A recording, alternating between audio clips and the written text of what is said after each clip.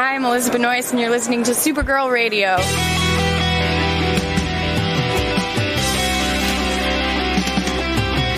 McGurk! I love typing. Not mess with my Google Docs, Meeksy. Supergirl Radio is going live every night of the week. How do you like it? Is becoming a human burrito a plus or a minus? I don't know. It does seem snug. I mean, they say you are what you eat. Kira. I love that. So I do a podcast called Supergirl Radio, and one of our segments is Lena Luthor, Boardroom or Ballroom. Because she looks like a boss in this coat.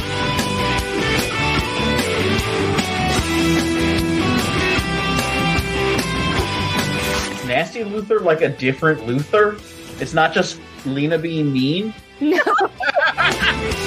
Helen Slater here. So fun to know that you're hosting a podcast called Supergirl Radio.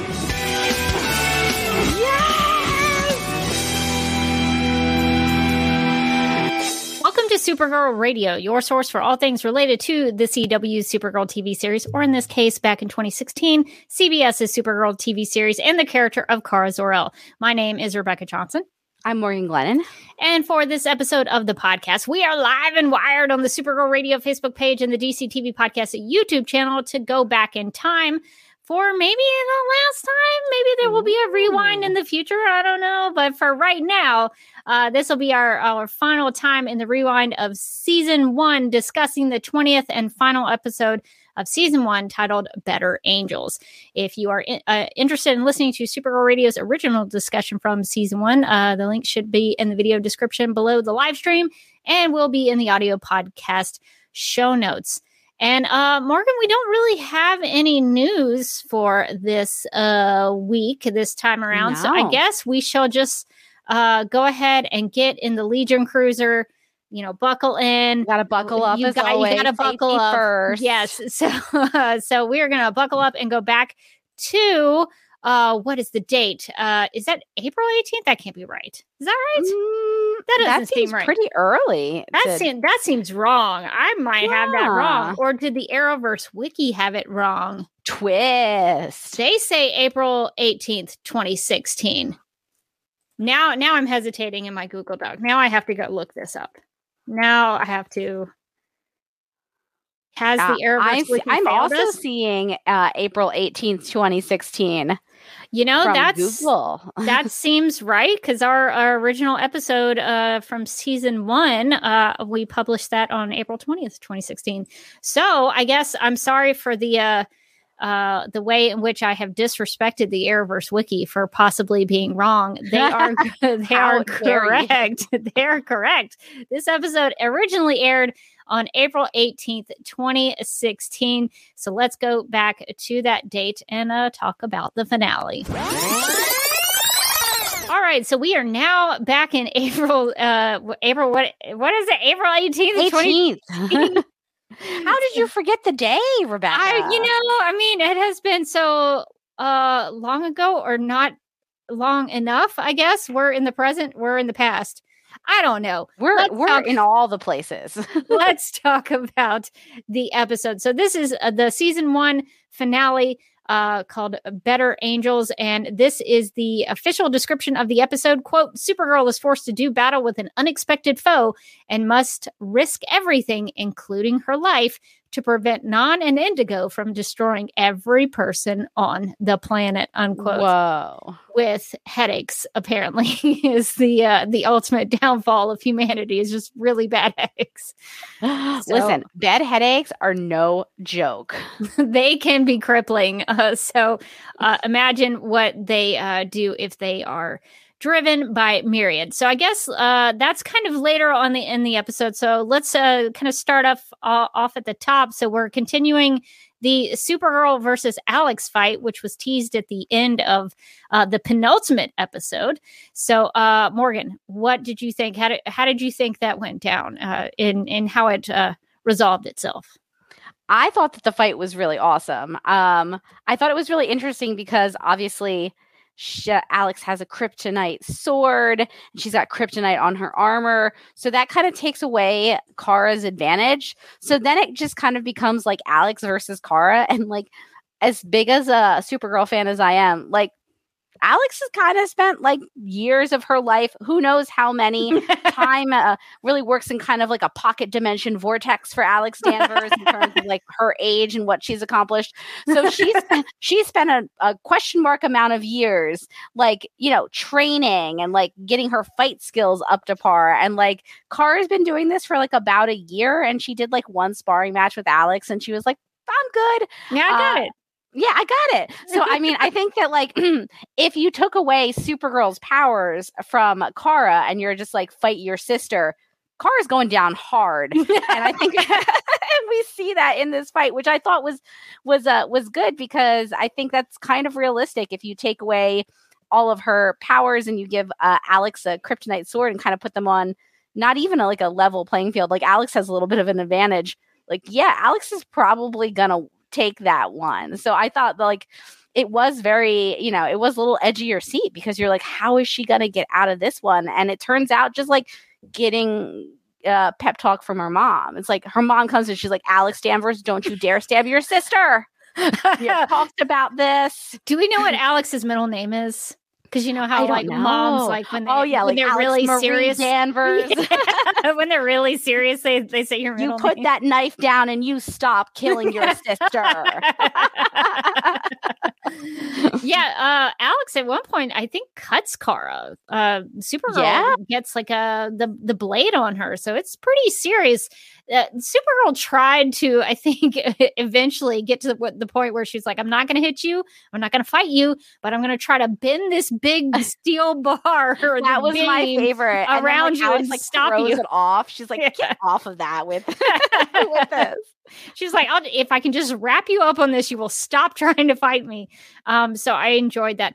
Now, I had a thought this time around that I did not have in the first. Well, I mean, I've seen this episode many times, but the first discussion I think that we had, I don't remember having this thought. Maybe if I went back and listened to the episode, I'd be like, oh, I just copied myself again. But this feels like a new thought that I had, that for Helen Slater to play Eliza Danvers, coming into the scene and sort of hope speeching Alex out of wanting to kill Kara, I thought was very fitting, because it's like, she was giving a Supergirl hope speech.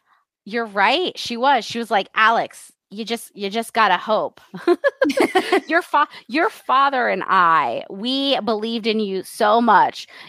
You wouldn't believe it, but one day your father, he turned to me and he said, if I ever go missing, and only one of my daughters can find me, I know that it's going to be Alex, and I know she would never stop looking. I feel like that snapped her out. She was like, oh, Dad. It's kind of like you sometimes, like, you know, you're thinking about something else, or you're like kind of like sad, and then you remember like the one thing you have to do, and you're like you sit up from bed and you're like, oh no, I never sent that person a happy birthday, or you like remember I forgot the card. She sort of snapped out of her murderous rage by being like, right, I was gonna look for my dad. Why do I keep forgetting about this? And spoiler alert, won't be the first time. No, Jeremiah is going to be forgotten quite a bit. But I just like that. You know, Helen Slater played Supergirl, so for her to deliver a Supergirl hope speech, I thought was very fitting. And then, not too long after that, Supergirl, our Supergirl of the show, she goes to give a hope speech.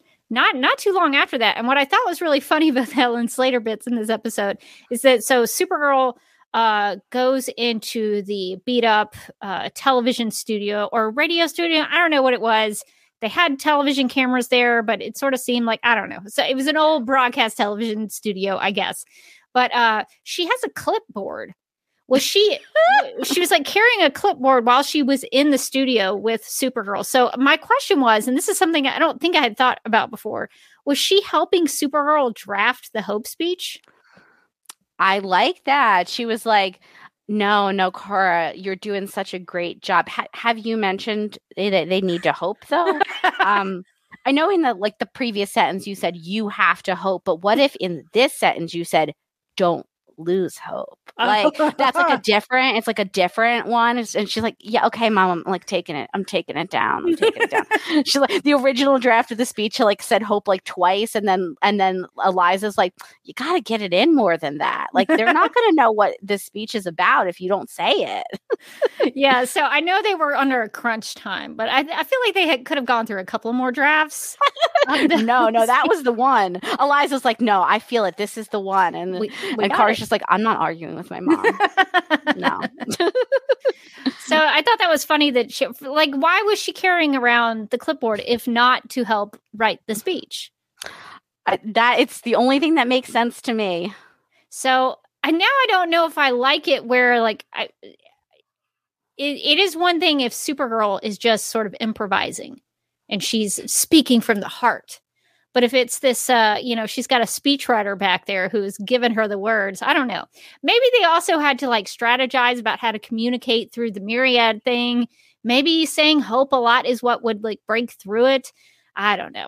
I just thought it was interesting. It was like, oh, Helen Slater, I think her Eliza Danvers also helped contribute to the hope speech. Because she was in there. She was working it. I guess that makes sense because she's the one who knew how to get through out to Alex, and Alex broke free of it. So she's like, I've already done it once. I feel like I can help you do it again. I feel like Eliza's, like, some of her edits were like, mention that one time that your father told, and she's like, no, people... It worked on Alex because she knows Dad. Like, they don't know Dad. And she's like, all right, well, like, I guess, like, maybe just, like, have a quote or something. Like, don't attribute it, but no, it's your father said it. Yeah. She's, like, striking it out. Gotcha, Mom, gotcha. Yeah. I love the idea of her, like, desperate. Like, there's not a lot of time left. And, like, the city's going down. And her mom is like, I just think, sweetheart, that you should just say it with, like, a little more pizzazz. She becomes a stage mom. Like a stage mom. She's like, just wait, let's take it one more time from the top, but this time give me energy. Like really unlock something about Eliza that she didn't realize was in there. Really, she had gone into the science field, but really, I think she was an entertainment arts person. So she really, I think, went into the wrong career path. New Rachel makes a good point. We have all three Supergirls in this episode. Ooh. So not only do we have Eliza Danvers, we have Laura Vandervoort. So we will talk about Indigo, RIP Indigo, but we will get there when we talk about her. I think this is a funny comment from the chat. CM Gutierrez said, if you think about it, the third Kara, Laura Vandervoort, Hope speeched non to going to the Myriad Plan B. She was like, don't give up. We can still use Myriad this time for more of a light murder feel. but global murder. Yeah, don't just throw away all your hopes and dreams. That's pretty funny. So the Supergirls really delivering the hope speeches in this episode. Some more positive, some more negative. But Morgan, what do you think about the fact that the hope speech gets everybody out initially? I mean, they solved it in about the first 10 minutes of the episode. Everybody sees the Supergirl S shield. They snap out of it. Hope, hope, hope. So what do you think about that? All that does it make sense that it's like a certain part of your brain that connects to hope and optimism that was turned off? The whole section of your brain. Listen, I'm not a scientist, so I can't pretend to like understand all of the the stuff that Maxwell Lord just dropped in the episode. Like exposition dropped very, very quickly. But I imagine by the amount of how fast he got through that dialogue that it's probably not something that would hold up. Like he was clearly powering through because he's like, don't think about it. Makes sense, right? Makes sense. I don't know that we have a hope portion of our brain. I don't think that's fact, but sure with the how they resolve this. I also don't know how they got everybody's cell phone to light up with the Supergirl or Superman or House of L symbol. Also, I don't know that would mean a lot to everyone. Like what if you were just kind of like, yeah, Supergirl's all right? Right? Like, well, Supergirl's fun. And then you get like the Supergirl symbol on your phone, and you're just like, okay. But it's not so much the symbol, it's the words. It's Eliza's, draft of poetic language that really sells it, I think. Yeah, I will say this becomes something of a motif in the series where Kara solves the end of the season problem by staring into a camera somewhere and just giving a hope speech. And like by the time that she gives her sixth hope speech, she's got it pretty down. Honestly, she's not putting a lot of heart and soul into it anymore. It's kind of by the numbers at that point. I will say she doesn't need Eliza anymore. She doesn't need Eliza anymore. She's like, Mom, I can write my own hope speeches. Like, they have been killing once per year. I think this one worked the best for me because it was a new novel idea. And we had kind of seen her use sort of her power of like positive thinking and optimism and like belief in people to, overcome obstacles before. So for season 1, like, yes, do I think it's a little bit like, we all believe and everybody believes together and like, we'll all do it. Yeah. All right. Yeah. But I will say that they did have the second like backup problem where she had to, first she uses her optimism and then she uses her big old muscles to fly something out into space. So it worked for me in this finale. I will say it like the returns on the hope speech began diminishing from this point on. Like I feel like a hope speech that beams into everyone's living room is a thing you really only can do once. It's hokey the first time. It's not going to get less cheesy. It is only going to get more cheesy. Like I'll go with you for that ride on the first one, but by the 5th, I'm like, come on, guys, like a different way to solve these problems. Yeah, I do like the balance of, like you mentioned, she is an active participant in the action by the end of it, where she's like the only way to get Myriad out, because the hope speech was a temporary solution. Non and Indigo decided, okay, we can't brainwash these people. We're just going to kill everybody. And so that is when Myriad becomes really serious because everything gets progressively worse with their headaches. And she has to physically remove Fort Roz because that's where the signal is coming from. And she has to fly it out into space, actually risking her life. There are consequences to being out there. So I actually really appreciate that. It wasn't just she solved it by looking into a camera. She did play an active role in the solving of the problem. And that's partially because nobody else could do it.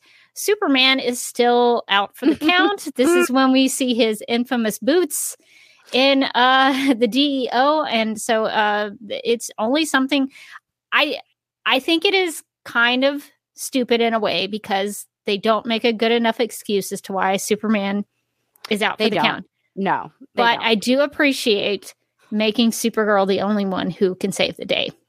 I do appreciate that. I wish they had made that a little better because it's like, well, Myriad's fixed.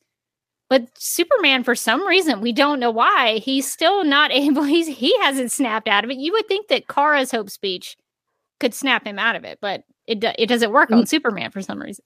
No, he's like, I've heard this from you. This doesn't do anything for me.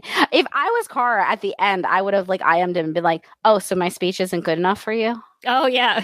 Oh, I'll see you at Christmas. Slams the laptop down. Yeah, so she is actually the only one who can save the day. Now, I do have a lot of questions about the pod and Alex being able to pilot it up there. Mm-hmm. So, Morgan, I'm curious, what are your thoughts on that? So I had many questions about that. First off, how did she pilot it? How did she know how to pilot it? It's alien technology, and the only Kryptonian is Kara, and she's in space.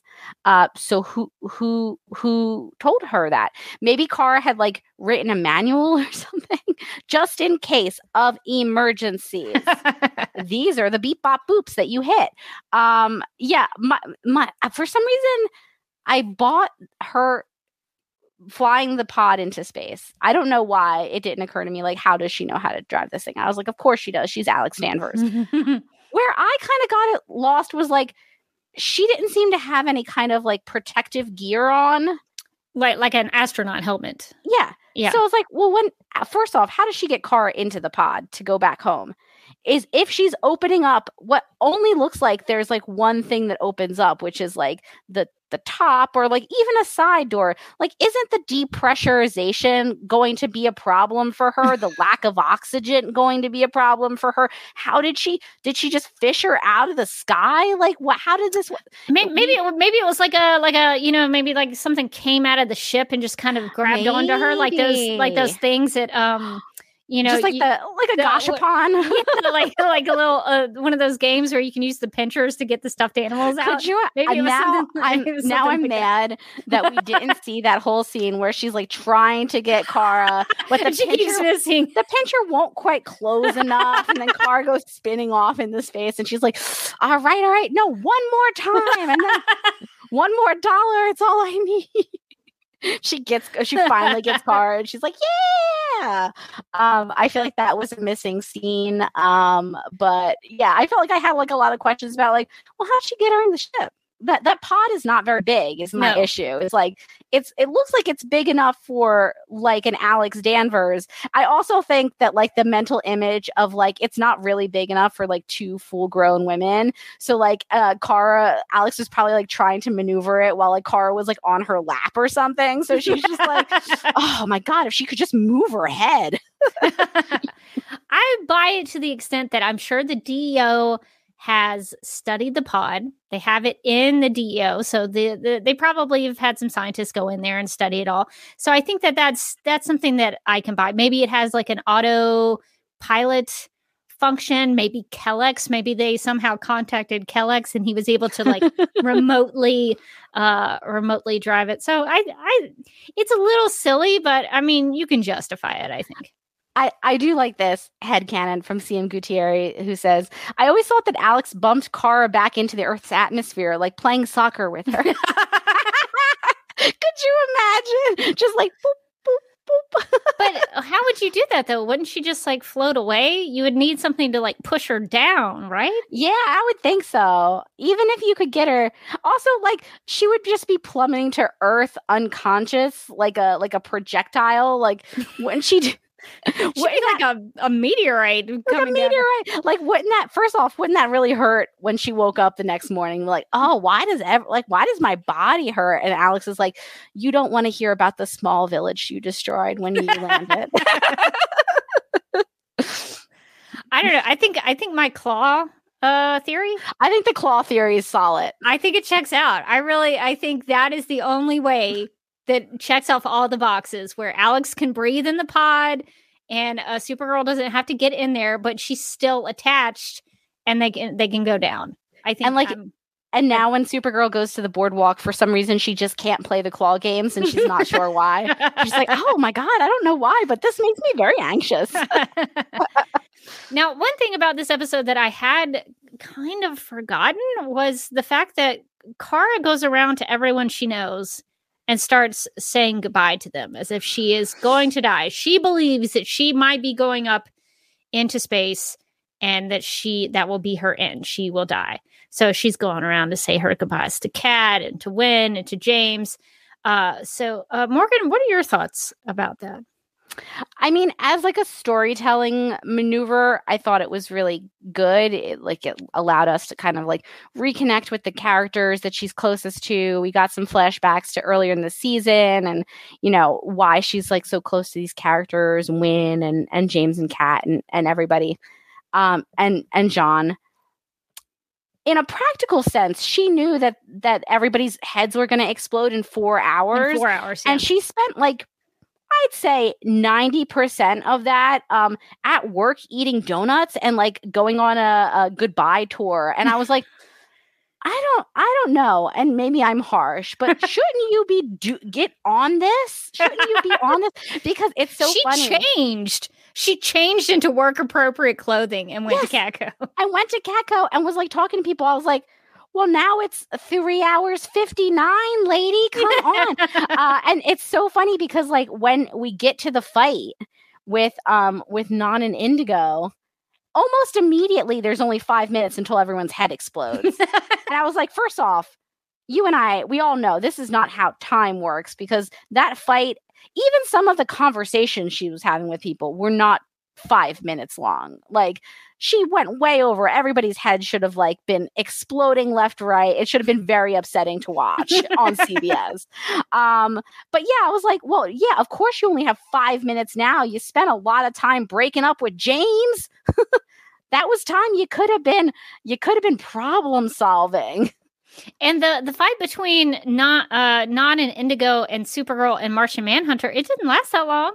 They could have knocked that out in 15 minutes. So they were kind of going around wasting a lot of time. I think it is interesting. Lindsay points out in the chat, did anyone notice Carr didn't have any final words for Eliza? Ooh, scandalous. Yeah. I will say she also didn't do any final words for Alex, because she was like, if I have to say goodbye to Alex, like, I'm not going to want to leave. She still did communicate with Alex right before she went up. Right before it seemed like it was lights out. Yeah, she was like, hey, so sorry, we didn't have a chance to do the whole heart to heart. Let's do it now. And Alex is like, I mean, in 30 seconds, my head is going to explode. But if you wanted to do it now, I guess we could do it now. But to Lindsay's point about Eliza, Supergirl does talk to Alex about Jeremiah, and that she has all these thoughtful things to say about, whenever you find him, tell him that I still wear the glasses that he made for me and all this kind of stuff. And I was oh my God, you're right. Well, it seemed like Supergirl was really very emotionally connected to Jeremiah, which I thought was interesting. And maybe that's because they were trying to play up the storyline that Alex was going to find her father. But yeah, I mean, they were clearly leaning on like, this is going to be the big thing next year. Don't worry about it.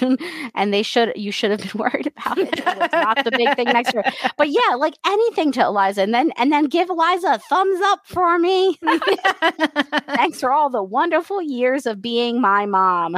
And oh no. And did it cut off? No one heard that? Speechwriter and proofreader. Tell my mom thanks for that sick speech. Yeah, so she did try to talk to everybody before she went. And Kat Grant, I thought, was interesting when she talked to Kat. Kat sort of saw it as like a suicide note. And that's kind of, I mean, not entirely what it was like, but Supergirl thought she was gonna die, and so it wasn't necessarily a eulogy for Kat, but it was, Carr thinking she was about to meet her end. So Kat was pretty perceptive in that way.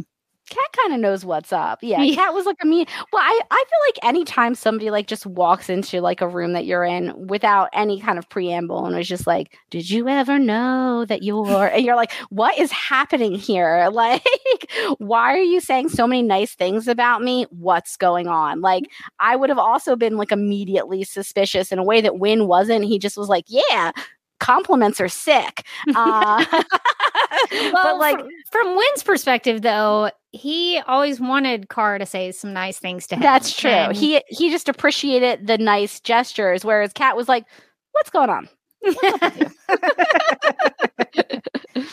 And let's see. New Rachel in the chat says, I'm still bitter that Jean ripped Indigo in half and she still never got brought back when the show brought in another Brainiac. So as a reminder, if people have forgotten, Indigo is Brainiac 8. So she is a Brainiac tied to Brainiac 5 in that way.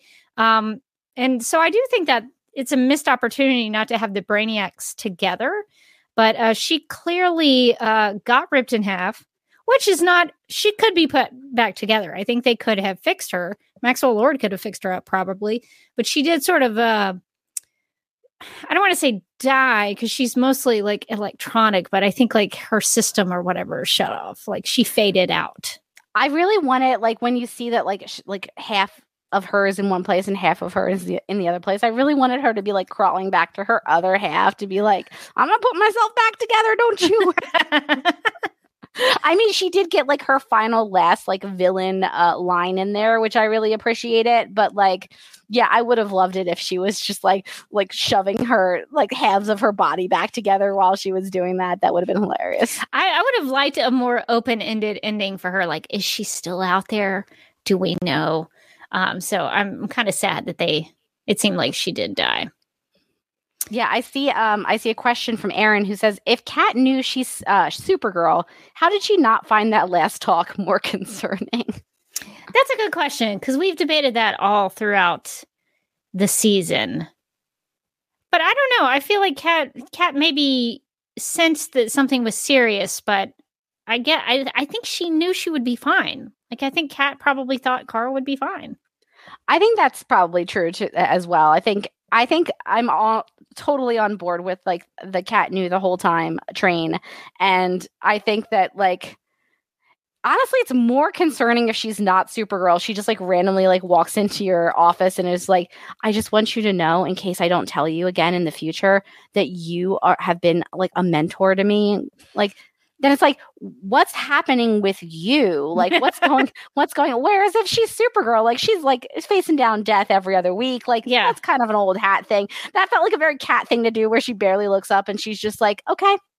Well, didn't that happen in World's Finest, where Kara like fell out the Catco window, and later on Kat doesn't even address it? Kat doesn't even get, oh, you're alive. She's like very casual about it. So I could really see it as being the same thing, where she's like, oh my God, Kira is so dramatic. Just save the day already. Don't make a whole song and dance about it. Yeah, I think if anything, it just reinforces the fact that maybe she knows.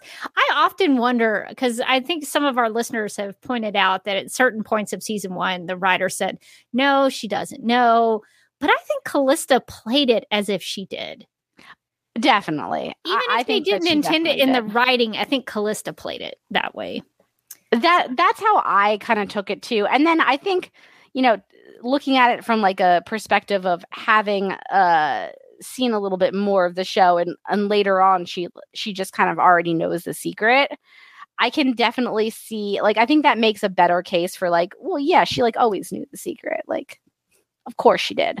Because like the next time when she pops up later in the future, she's like, oh yeah, I knew you were Supergirl. Yeah. Well, and I guess while we're here and talking about Kat and Kara, there was a big moment in this episode that even rewatching it for this rewind episode, it kind of shocked me, because it always kind of it makes me go, oh, that was good. And it's the moment where she turns around and looks at Kara and she says her name correctly for the first time. She doesn't call her Kira. She doesn't call her Kara. She calls her Kara. And that still, I think, holds up as a great moment in the episode. So, Morgan, what do you think about A, her knowing how to pronounce her name? Maybe she always did. I don't know. And then B, what do you think about Kat giving her an office? Yeah, I love that moment in the show. I love her pronouncing Kara's name right, because I think she probably kind of always knew how to pronounce Kara's name, and was just kind of doing it on purpose. Just a power play. But also I think she just like at some point was just like, oh, it's fun to mess with this girl. It was like, she's like, I'm so busy and I have to get my joy in the small ways and at other people's expense when I can. But yeah, I loved that moment with Kat and Kara, and her saying like, you've been a great assistant, which is just fundamentally not true. And and basically giving her kind of like the keys of the kingdom and saying like, I'm going to give you an office. I'm going to give you a promotion. You let me know what you want to do next. Like, where do you want to take your career? And I think that's so cool and so interesting, like a direction. If I was Kara, I'd be way more mad about her being like, it's going to be the same money, but like, obviously you're getting more responsibility. I'd be like, excuse me, I'm That's also not how getting that more works. money as well. Yeah. Then. but I did like, that she got an office, and it was honestly a huge office, but it has no windows, so it's like a little tomb downstairs that she got. Well, Kat did say that windows could be coming. If she played her cards right. That's what she's got to work for, is getting a window, being able to see what time it is outside. Or possibly more importantly, opening up the window so she can fly out. See, I think I think Kat, that's another piece of evidence I think that Kat knows. She knows that Kara needs a window. She's like, it's going to be a lot harder to get out there now, so maybe you'll have to, like, I don't know, reveal yourself. Yeah, so I had a question for you, Morgan, because I think when the first time we discussed this, I had not watched Working Girl, and I was curious because I did not watched Working Girl. Okay, so I watched it for this discussion, for this rewind discussion, because I wanted to know what were the similarities. And so I was curious if you had also watched it, because I've heard about Working Girl my whole life. It was a big movie in the 80s. It was, like a pretty popular movie. It was kind of, I don't want to say it wasn't groundbreaking, but it was a pretty famous movie from the 1980s.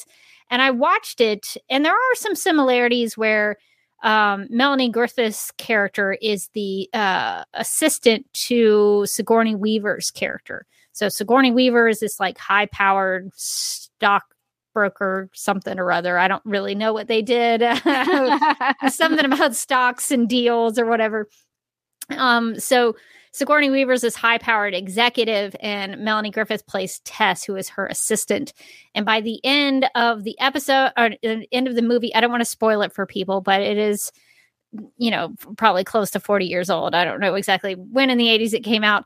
But at the end of the film, Sigourney Weaver's character gets in a little bit of trouble, and Tess has been doing these deals while Sigourney Weaver's character is out with her leg broken and all this kind of stuff. And so Melanie Griffith sort of takes over, and she becomes the executive while Sigourney Weaver's not there. So she's getting deals done. She's she sort of has an affair, I would say, because there's a whole like drama in the film where Sigourney Weaver's character is wanting to get married to Harrison Ford's character. Well, Harrison Ford's character is not really into it. And so he meets Melanie Griffith, and they spark up a romance. So anyway, it's a whole thing. But by the end of the film, Tess, the former assistant who had started the film as the assistant, ended up with her own office with her own assistant. Ooh. And so she became, of course, by the end of the film, she became the new Sigourney Weaver. So that's sort of Working Girl in a nutshell. Hopefully all that made sense. So I can see the similarities to it, that in Working Girl, she, at the end of it, she gets her office, and it's kind of a big deal for her because she had not achieved that kind of success before. And so here in the Supergirl season 1 finale, Kara has gotten the office and has been an assistant. So she's kind of in that same sort of test position. So I thought the similarities were good. And now I'm wondering if that was the intention the whole time. If I could ask Ali Adler some questions, I would be like, okay, so Working Girl, is that how you started the season? Was that your pitch for what Kara was going to be? Like how you were going to portray her? Was she going to be the Melanie Griffith in this show? So I don't know. I thought it was interesting. Although I did not think Working Girl was that great. Like it was okay. It was fine. It's one of those things where I've heard the name, but it's not exactly like a cultural touchstone for me. Or I think a lot of people. So I was like, oh, okay. I assume that somebody gets an office in Working Girl at the end, but that's all I knew about it.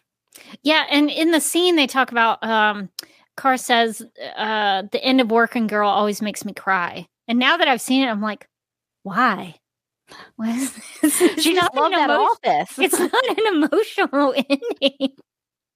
Maybe I'm just a cold-hearted person, but I was like, why? She finally did it. She climbed that corporate ladder. Oh my gosh. Most of those characters are just miserable people. I didn't really, and not to say, I mean, the film was good. You can watch a film and say that it was good and still not like it. Like it's still, exactly. It's like, all right, sure. It was well made. I did not care for it. Let's see, Daryl. Put Working Girl on my list of movies that I need to watch at some point. I think in order to understand that scene with The Office on Supergirl, I think you have to watch. Maybe we should do that. Maybe we should watch Working Girl. Working Girl. That would be fun. I love a good 80s movie, and I assume the shoulder pads are like linebacker. Oh.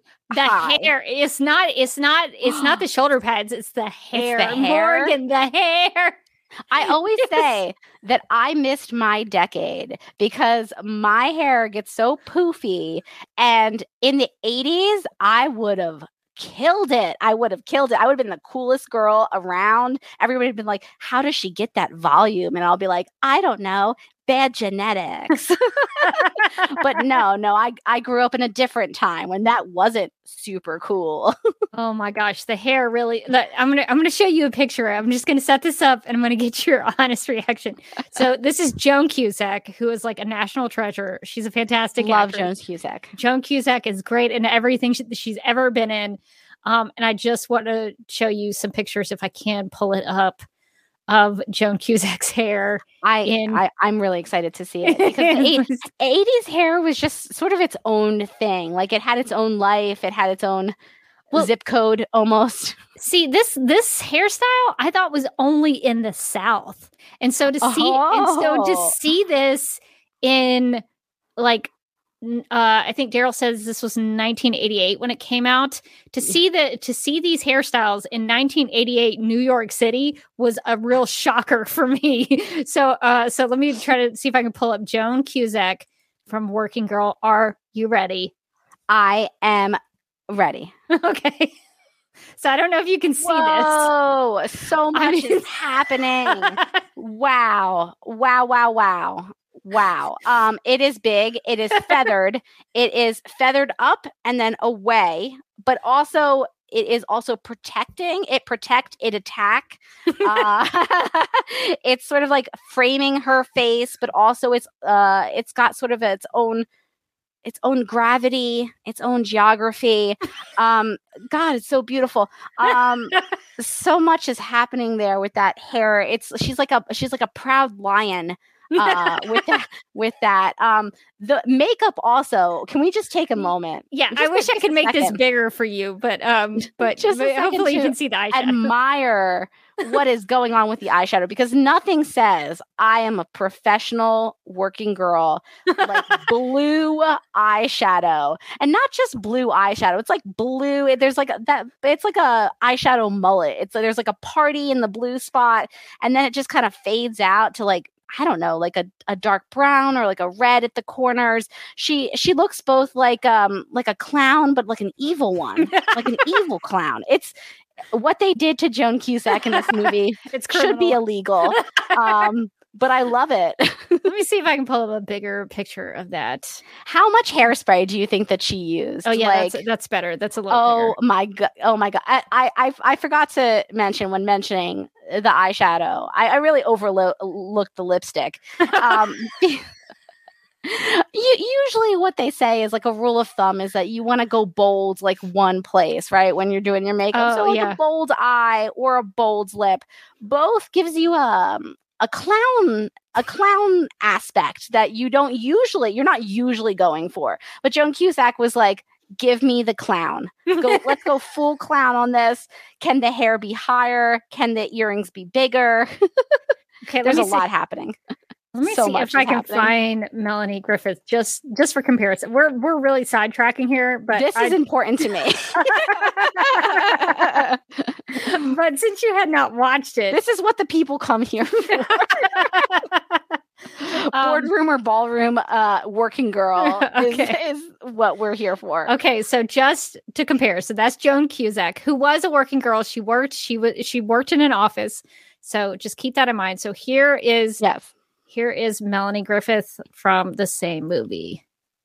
So this is her look when she starts off. Oh God. Why were the 80s so much like, hey, how big can you get the top of your hair? And somebody was like, oh, like the bottom too. And they're like, no, just the top. Just the top. We want like a weird illusion, like you're carrying around your own halo at all times. Like, well, I don't really understand what's happening here. The hair has sort of a life of its own. It's so far off of the top of her head. And then when it gets down to her shoulders, it becomes normal hair again. So it's like, it's not even a mullet. And yet that's the only word I can use to describe like what's happening. It's a lot. This couldn't have been popular in the 80s, right? That's almost every woman in this movie looks like that. This is 88 too. You would think like the 90s were just around the corner. She was so close to having avoided this. Okay, to be fair to Melanie Griffith, because we've been dragging her a little bit. There is a transformation that happens to Tess in the film. She stops being the assistant and she sort of schemes her way to the top and starts making deals while her boss is out. Oh yeah, she's making money moves. So she then starts to look like this. She gets her hair cut. Okay, she's wearing business suits. So she does change her look. Okay, I'm on board with this look. This look is nice. She's got the natural hair. It's still got a little volume. It's still the 80s, but like, yeah. She looks like she's maybe going to like a fancy black tie event. You know, it's the 80s, so like, and she's a businesswoman, so she obviously has to be dressed like a man. You can't do business in a dress. That's crazy talk. So she has to have the full suit on. That was a prescription of the 80s, but she's pulling it off. It's looking good. So that's really funny that you mentioned that, because if you do watch Working Girl, I can't find a good picture of it that I can pull it up for you. But there is a scene in the movie where Melanie Griffith's character meets Harrison Ford's character. And the whole reason that he is attracted to her is because she's the only one at this fancy party who is dressed like a woman, like a woman that he would be attracted to, because the rest of them are in the suits and things. They're like in that. Their power. They're in their power. But she's in a nice, like a party dress. But she didn't realize she hadn't climbed to the top of the ladder yet. She was this is still this is like beginnings of the ladder. Yeah, so she doesn't know. She didn't know that in the 80s, like a man couldn't take you seriously unless you had like a whole pillow in your shoulder. Unless you look like you could physically tackle him, a man was not going to listen to what you're going to say. But she hadn't realized that yet. She gets there, it seems like, by the end of the movie. So I think, Morgan, is what I'm hearing is I feel like we should do a Working Girl episode of Supergirl. I feel like this is a good idea. Okay, so my pitch is Valentine's Day. Yes, themed, because we did Pretty in Pink one year, because and this is a 1988 Harrison Ford. Yes, I say yes to this. Yes to Working Girl, yes to love, yes to Harrison Ford. So AJ Potts, we're gonna try it. We're gonna maybe, I don't know if we'll do like a watch party. We could do commentary, but then you won't be able to like soak in the film. I don't know that Working Girl is such a cultural touchstone that they'll be like, oh yes, that scene. So maybe we'll just do a regular episode, a review where we watch it and then we discuss it. But I think we've had a really productive conversation about Working Girl and its connections to Supergirl. Oh my God. I just saw the best picture from Working Girl. It's just like, it's Joan Cusack and Melody Griffin, and they're in just like what appears to be a room with just hair. Like just hair is everywhere. Okay. All I see is hair in this photo. So this is what I was talking about. Every female, every female character in this movie looks like that. This is definitely when we started depleting that hole in the ozone, for sure. This is when this started, like in earnest. Yes, Laura said the hole in the ozone layer grew exponentially because of 80s hair.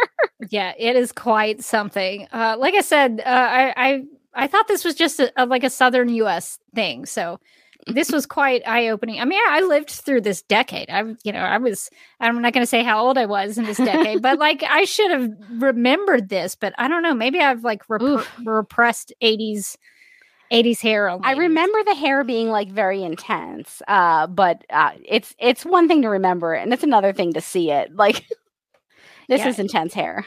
It is quite something. So yeah, so the working girl. But you didn't cry. You didn't cry at the end. I did. When she finally got her office.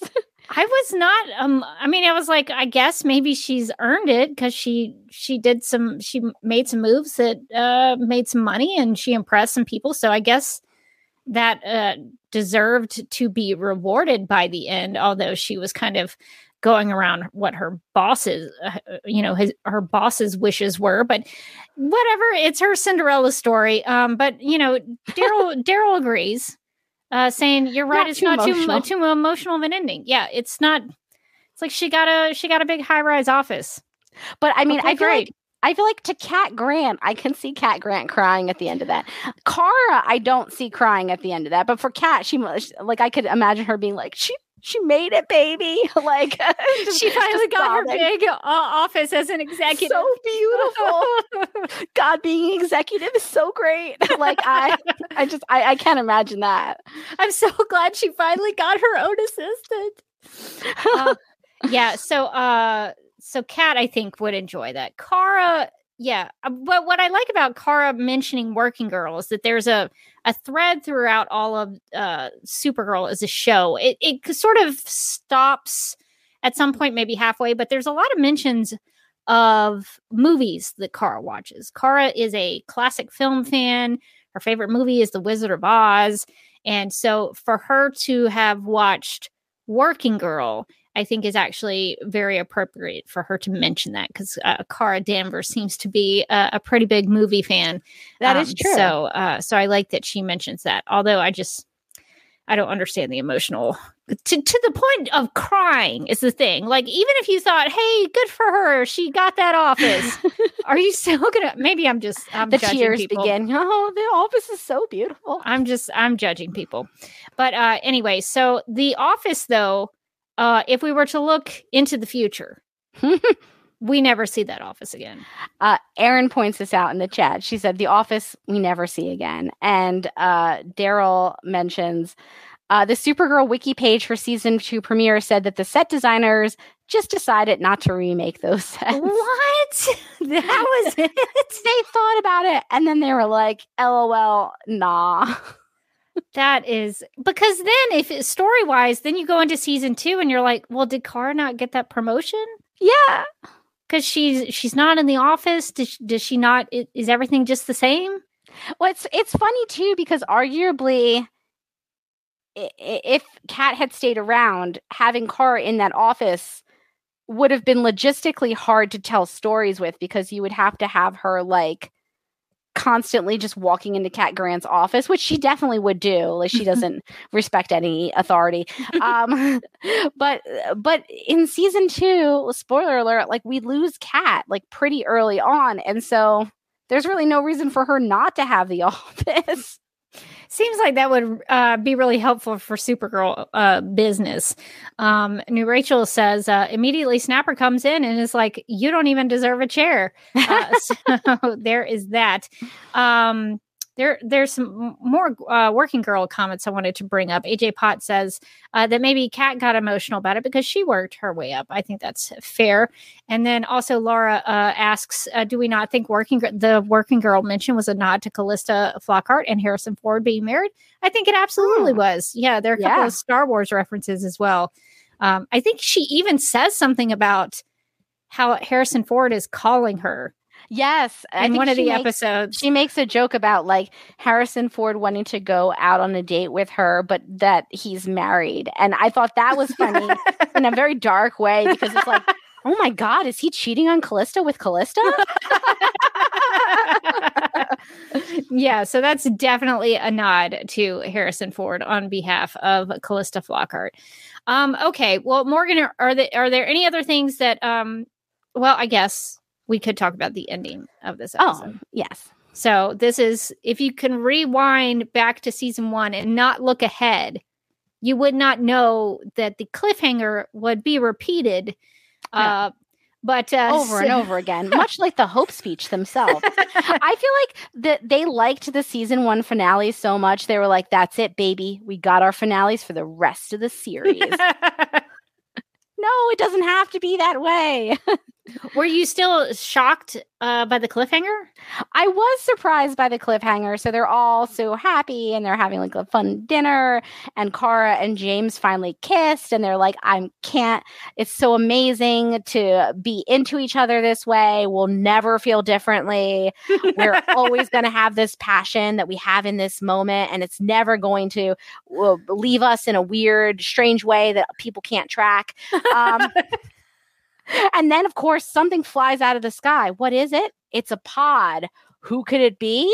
Well, she says it's Kryptonian, which, sure. She says it looks just like hers. That's okay. Or yes. it's either identical or similar to hers. I like that when she opens the lid, she's like, "Oh my God." And you're like, who is it? It must be somebody she recognizes. It must be very dramatic because she said, "Oh my God," like that. And then later on, you just like learn it's Mon-El. And it was like, what was the "oh my God" about? Was she like, "Oh my God, you're pretty hot"? That's when she starts rethinking the James thing. She's like, "Well, you know what? I didn't know that I had this option here that just landed on my doorstep. And now I don't know. Now I don't know so much about us." Like it does. I feel like in retrospect, her reaction makes no sense whatsoever. Yeah, it makes me wonder if they did not know who was in the pod until they started breaking the season, like the summer before. Oh, 100%. There was the way that they played that. They had no clue who was going to be in that pod. And they were like, "Well, that's a later problem. Everybody enjoy your break." So I remember there being speculations about who would be in there. And I think I remember people suggesting super pets. Like some people were like, incredible. What if Crypto is in the pod? Streaky. Yeah, AJ Potts in the chat says, too bad it wasn't Streaky in the pod. But I do remember there were speculations about that. And so when it was like a human-like person in the pod, I was kind of disappointed. I was hoping it was a super pet. I feel like there's like a lot of different cool ways that they could have went with like who was in the pod, and we got what we got. So that was one way. But yeah, I mean, I think, apparently Hagelblast says Allura was also a common guess. That would have been interesting and cool. I think maybe by then they realized that they wouldn't be able to get Laura Benanti. I think she was back on Broadway or had just had a baby or something. So maybe the original, I could see that definitely being like an original plan. Like, it'll be, it was Kryptonian. It's her mom. Like that would be a big twist. But like, then they were like, "Oh, never mind. We can't do that. Who should we put in there instead?" Well, I always thought it was very pointed that she says that it looks like her ship. Mm-hmm. They had already had Bizarro, so it couldn't be Bizarro, but it would have been cool if it had been a Supergirl-like character, like another take on. Now they do that with Rain in season. It's at the end of season 2, where they also have another pod in the finale to usher in the reign of Rain in season 3. So I remember we were like, "This again." Little did we know. So it eventually stops with the pods, but for a while there, it was all pods. So I did think it was a strange way of writing that, to say that it looks just like hers, when it didn't have anything to actually do with her. So that's another thing that's a little missed opportunity, I think. Rachel says, "I saw another article suggesting it could have been Power Girl." That would have been awesome. Which would have been very cool. I'm sorry. I love this idea so much. Laura said, "A ship with the bottle city of Kandor strapped into the That would have been incredible. That would have earned the reaction. That would have earned the reaction. Also, you don't have to pay for a guest star because it's just a bottle. It would have been so good. Oh, I'm so mad about this now. That would have been. I'm surprised they never did the Bottle City of Kandor. They did. I know. They did bottle people in season 5. which was like the closest we got. And Yeah. it wasn't that fun. Like, I wanted it to be more fun. Like, in the comics, the Bottle City is insane. And like, that's the level I wanted it to be on the show. They all shrink down and it's a lot of fun. Well, anyway, so that's a little bit of a disappointment, but that was I remember that being a cliffhanger that everybody was talking about, who's in the pod. So that was a pretty big deal for the show. Morgan, are there any other things that we didn't talk about that you wanted to bring up? I liked the Jean stuff in this episode. I thought it was really good. He has a really nice conversation with Kara, and she gives him like a kiss on the forehead. He really cements himself as Space Dad in this one. Oh yeah. He does that sick breaking Indigo into very dramatic save and helps her fight I don't think she could have fought without Martian Manhunter. I don't think she would have won. And he gets named head of the DEO again, which begins or starts continues the process of like the head of the DEO being like the Defense Against the Dark Arts teacher, where like you can't be head of the DEO for very long. It is a cursed position. And I love that like the camera like pans over to Lucy, who goes like, like the face that Jenna gives in that scene where she realizes that like after all of her hard work, like John just got the job back again. He was like, well, don't worry, little one, like we'll keep you on. And then like and then knowing that next season like Lucy's just gone, like Lucy's just in the wind. And then I think my only other thought about this episode is like this, I feel like, is where we really begin the process of like the forgotten of Supergirl. Yes. Because this episode, not just the pod, but like cues up a bunch of things that we will never hear about again. So goodbye, General Lane. It was nice meeting you. Goodbye, Lucy Lane. It was cool getting to know you. And maybe most tragically of all, goodbye, Maxwell Lord, who was like a pretty solid like villain with like a little glimmer of like maybe he's not so bad. And then you're like, no, he is bad. Because we never see him again. Who knows what he ever did with that what was it? The Omegahedron. Yeah, General Lane gives him that thing and he's like, sweet. And then we don't know whatever happened with that, but I'm sure he's off like powering a small island somewhere or a new train. Oh my God, he got his own island. He created a train. The train goes all around the island and he just like has drinks and rides the train. He is in his own version of paradise. That sounds great, actually. Right? I would go to that island. I would ride that train. Yeah, so there are a couple of characters in here we will never get to revisit. Cat Grant we will see again a few times in the series. But goodbye to the forgotten of Supergirl. Although one of the characters from season 1 that we lost tragically, they do acknowledge her untimely death in Catco in this episode. I thought that was a nice touch. They all look at Kelly's. They look at her desk with a lot of affection and fondness. It is kind of weird that like there's this whole. I mean, we don't know that Kelly is the only one that died because of Myriad. It just kind of feels like she's the only one who died because of Myriad. Probably like a lot of other people died because they're like their doctor wandered off mid operation or something. Oh, yeah. Hey, I've got my heart here. Wait, that brings up a really good question. That's not to think about like, any of that. What if people like had car accidents and?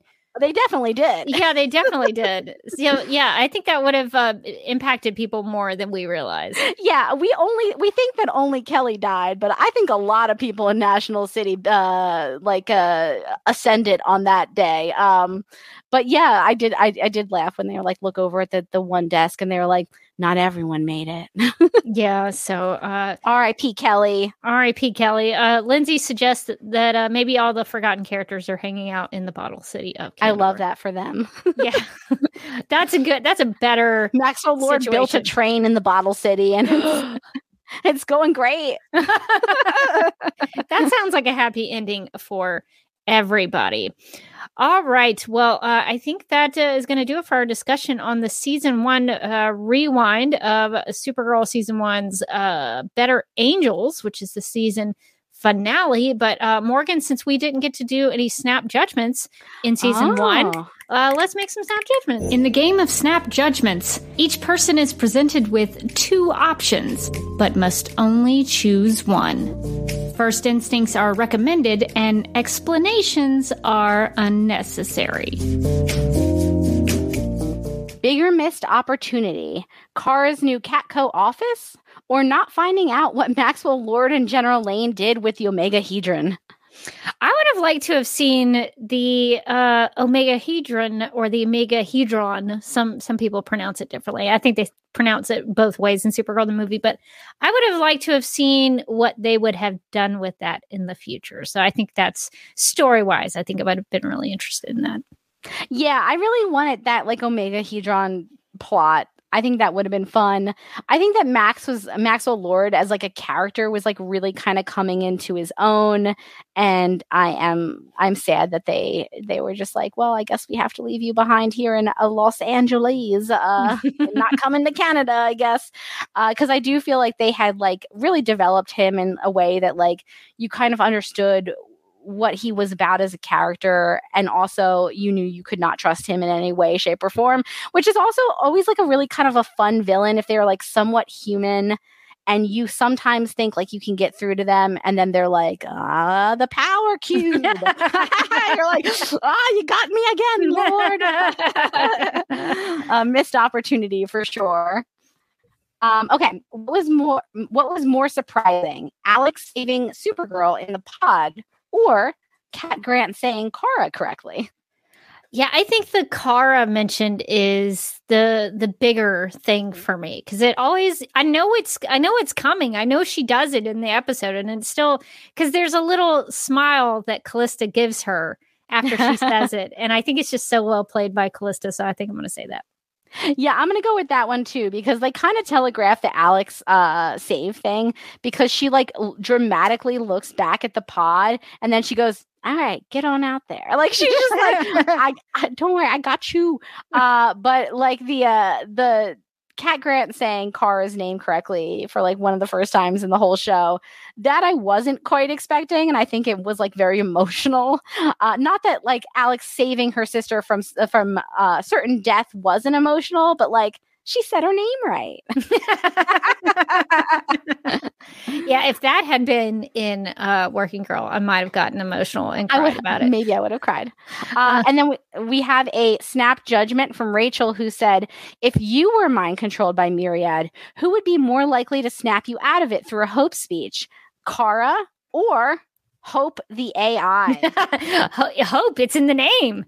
It is right in the name. And if she's an AI, she can write her own speeches. She can like pull things. Maybe she could pull from. What if she could simulate a Supergirl Hope speech and make it? I bet she could. I bet she could. She's a real smart AI. Obviously, I'm going to go with Hope too, because I think it would be fun to be like, you know, you're in it and like you start to come out of it and you're like, what pulled me out? And then you hear, don't give up. Hope ever. Seriously, don't. I haven't done much speech writing before as an AI, but I think this is inspiring you. And you'd be like, what? This inspired me? Why was there a question at the end? Why is she asking? Like, I feel like Hope would also give like a really unhinged Hope speech where it would work, but then like towards the end it would trail off into something like truly insane. So like she world would start, domination or something. Yeah, like she would start out being like, we must all have hope, all of us together, working together, killing Supergirl together, having hope that she will die. And you're like, whoa, I was so on board with, but it got weird at the end. She's like, I don't know what you mean. Well, I want to make it clear, I did not choose Hope the AI. I just think the premise of it is... No, I choose Hope the AI for sure. That's who I want snap me out. So I think in a realistic way, I think Supergirl can have an emotional delivery that I just don't think Hope the AI can really bring to the table. Because even if that Supergirl Hope speech was a little cheesy, in my opinion, Melissa was selling it. She was giving it her really all. Sell it. Yeah. So I think if anybody could sell it's one thing to write the Hope speech. It's another thing to really deliver it. So that's true. That's true. Hope's delivery would be weird. I that's part of the charm for me. You'd come back and you'd be like, oh my God, I feel like so much hope for my future now, but also, must I kill Supergirl? We could have set up like a whole different like problem for season 2. Ugh. They still should have made Hope the AI one of the big bads. I'm so mad about it. Me too. No judgments on your snap judgments.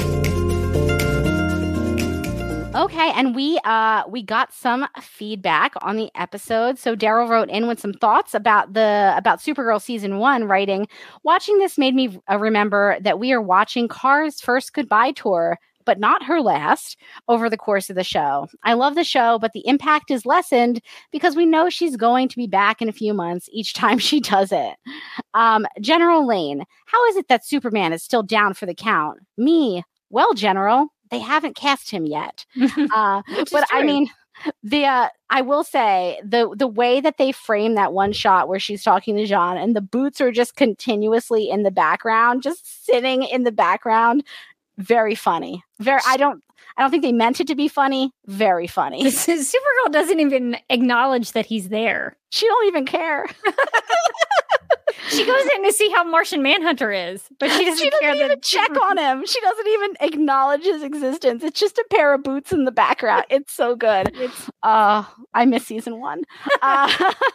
Daryl goes on to say, "I'm surprised that Kara didn't solar flare during the heat vision fight, but I guess they still needed her to have the strength to take Fort Roz out." This is a really good point, Daryl. I actually thought that too when they were doing their heat vision duel, because Supergirl really has to use a lot of her heat vision during that fight.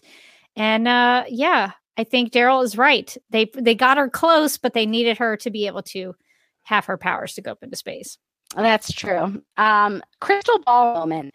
Kat gives Kara the job of finding her replacement, and in the season 2 premiere, which presumably takes place the next day after this finale, we see that Kara has picked Eve Tessmacher. Is it just me, or did Kara just kind of pick the first resume she saw?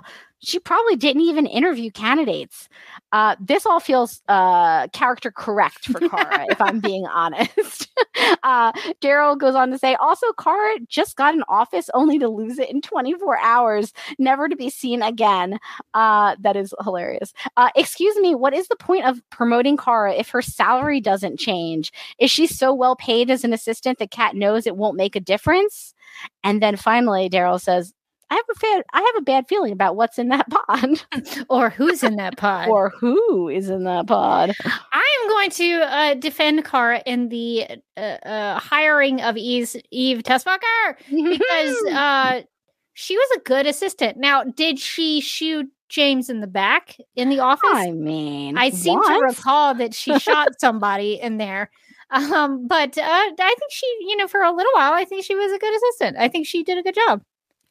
Yeah, I mean, she was really doing it. Yeah, the murder was bad, but up until there, she was great. Yeah, she was great. I think she's a good choice. All right, well, we need to go back to the future into May 16th, 2023. So that's going to end it for Season 1 Rewind. All right, and it looks like we need to get to some Supergirl Radio and some DC TV podcast plugs. If you would like to contact Supergirl Radio, you can post a comment on our website at supergirlradio.com. You can email us at supergirlradio@gmail.com. If you'd like to leave us a voicemail, you can call us at 678-718-7252. You can like us on Facebook and follow us on Twitter and Instagram, all at Supergirl Radio. You can listen to us on Apple Podcasts, Stitcher, iHeartRadio, Google Podcasts, Radio Public, Podchaser, and Spotify, where we also have a Spotify playlist that includes music featured on and inspired by the CW's Supergirl TV series. We are listed on DC's fan page, which you can find at dccomics.com/DC-fans. If you like what we do, we encourage you to give us a rating and write us a review on Apple Podcasts. If you enjoy our Supergirl Radio live streams, make sure to subscribe to the DC TV Podcast YouTube channel and hit that notification bell to get notified when we go live and wired. DC TV Podcast also has a TeePublic store, so if you're in need of new DC TV related t-shirts, tank tops, sweatshirts, onesies, mugs, notebooks, pillows, or stickers, go to supergirlradio.com and click on the TeePublic store link at the top of the page. Now see here, Supergirl Radio is part of the DC TV Podcast Network. So if you want to listen to other shows, we've got The Flash Podcast, Legends of Tomorrow Podcast, The Lituation Room, DC on HBO Max Podcast, Stargirl Podcast, Superman and Lois Radio, Green Lantern Podcast, The Sandman Podcast, DC TV After Dark, and Justice League Dark Podcast. And since we talked about the Supergirl Season 1 finale, where Supergirl gave a hope speech and Brainiac 8 did get ripped apart and died, RIP, we have some designs in the TeePublic store we'd like to suggest. Yeah, so there's a design where, Morgan, I'm going to ask you to guess what you think that Kryptonese says in the image that I have. I'm going to guess hope. That's correct. Oh We have a shirt in the DCTV Podcast TeePublic store that has hope written in Kryptonese. And we also have a design that's basically the Brainiac design. But if you want to support Brainiac 8, I think it applies as well. So definitely go check out the designs that we have in the DCTV Podcast TeePublic store. We would also like to thank our legion of super sponsors for supporting the Supergirl Radio Patreon. These people are Michael, Anne-Marie, Yvonne, Quinn, Nicola, Abby, Miriam, Nicole, Brian, Ethan, Danny, Tara, and Majuba. If you would also like to support us on the Patreon, you can go to patreon.com/Supergirl Radio. Got a lot of Patreon content that I need to get up, but that is coming this week. So if you want to stick around for that, it got good things coming your way. You can also catch up with me if you want to follow me on the social medias. You can find me on a platform called Vero True Social. I am there at Derby Kid, and I'm on Instagram at the Derby Kid. So a little bit different, but it's still me. So you can check me out over there. You can also subscribe to my YouTube channel at youtube.com/duckmilkprod. I'll be taking a little bit of a break until the summer when I want to come back with some fresh content after my vacation. So look out for that. Maybe I'll get back to doing some live streaming. I think that would be tons of fun. So just subscribe. And when I have some stuff, I'll let you know. Very cool. Well, you can find me on Twitter and Instagram. I'm at Mojotastic. And you can also find me as a co-host on the formerly the Legends of Tomorrow podcast, now the Legendary Lady podcast, where we just did a primer for Into the Spider-Verse. We're now ready, or Across the Spider-Verse, I'm so sorry. We're now ready to see that movie because Kat gave us a Spider-Man 101 lesson. And I learned so much about Spider-Man and clones and Mary Jane's weird powers, her jackpot powers. Did not know any of that stuff.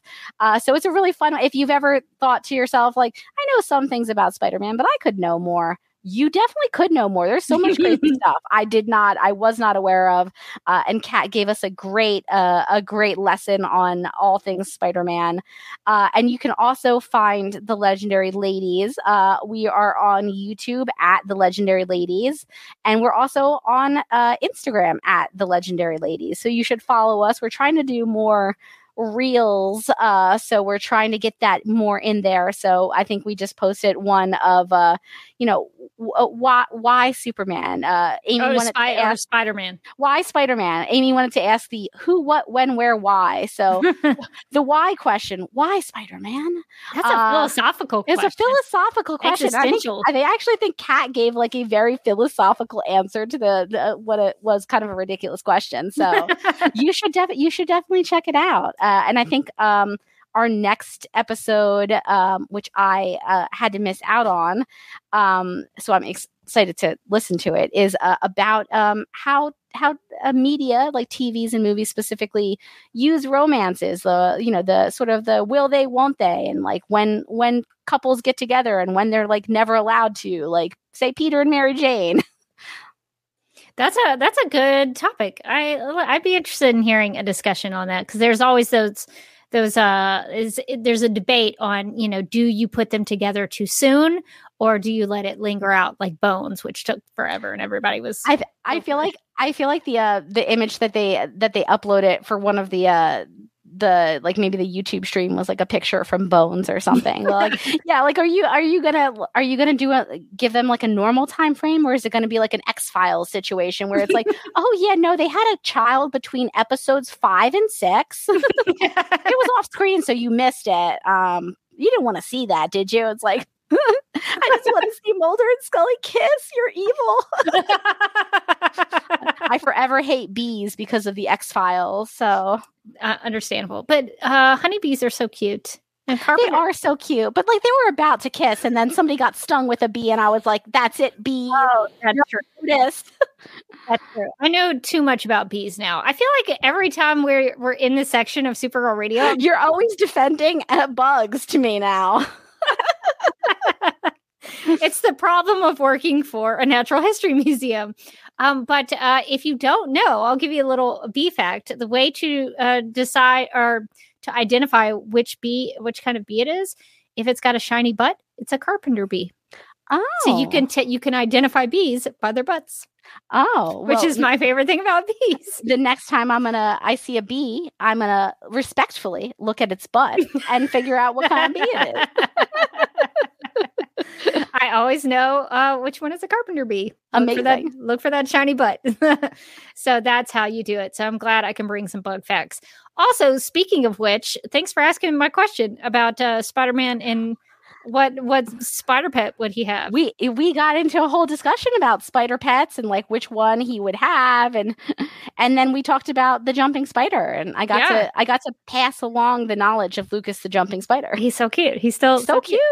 But I think Kat gave a good answer about that. But I'll just tease it. Everybody should go listen to the episode. If you want to know what kind of spider Kat thinks that Spider-Man would have as a pet, you have to listen to the episode. I think it's a good answer. It's probably not what I would have answered, but I think she gave a more correct answer.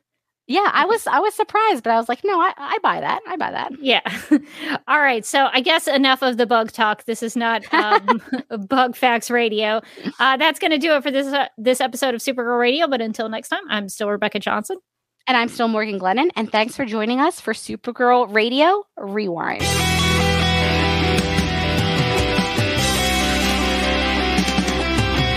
McGurk! I love typing. Not mess with my Google Docs, Meeksy. Supergirl Radio is going live every night of the week. How do you like it? Is becoming a human burrito a plus or a minus? I don't know. It does seem snug. I mean, they say you are what you eat. Kira.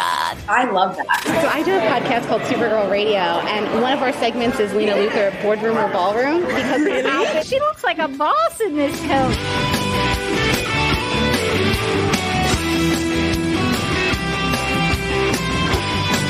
Nasty Luthor like a different Luthor? It's not just Lena being mean? No. Helen Slater here. It's so fun to know that you're hosting a podcast called Supergirl Radio.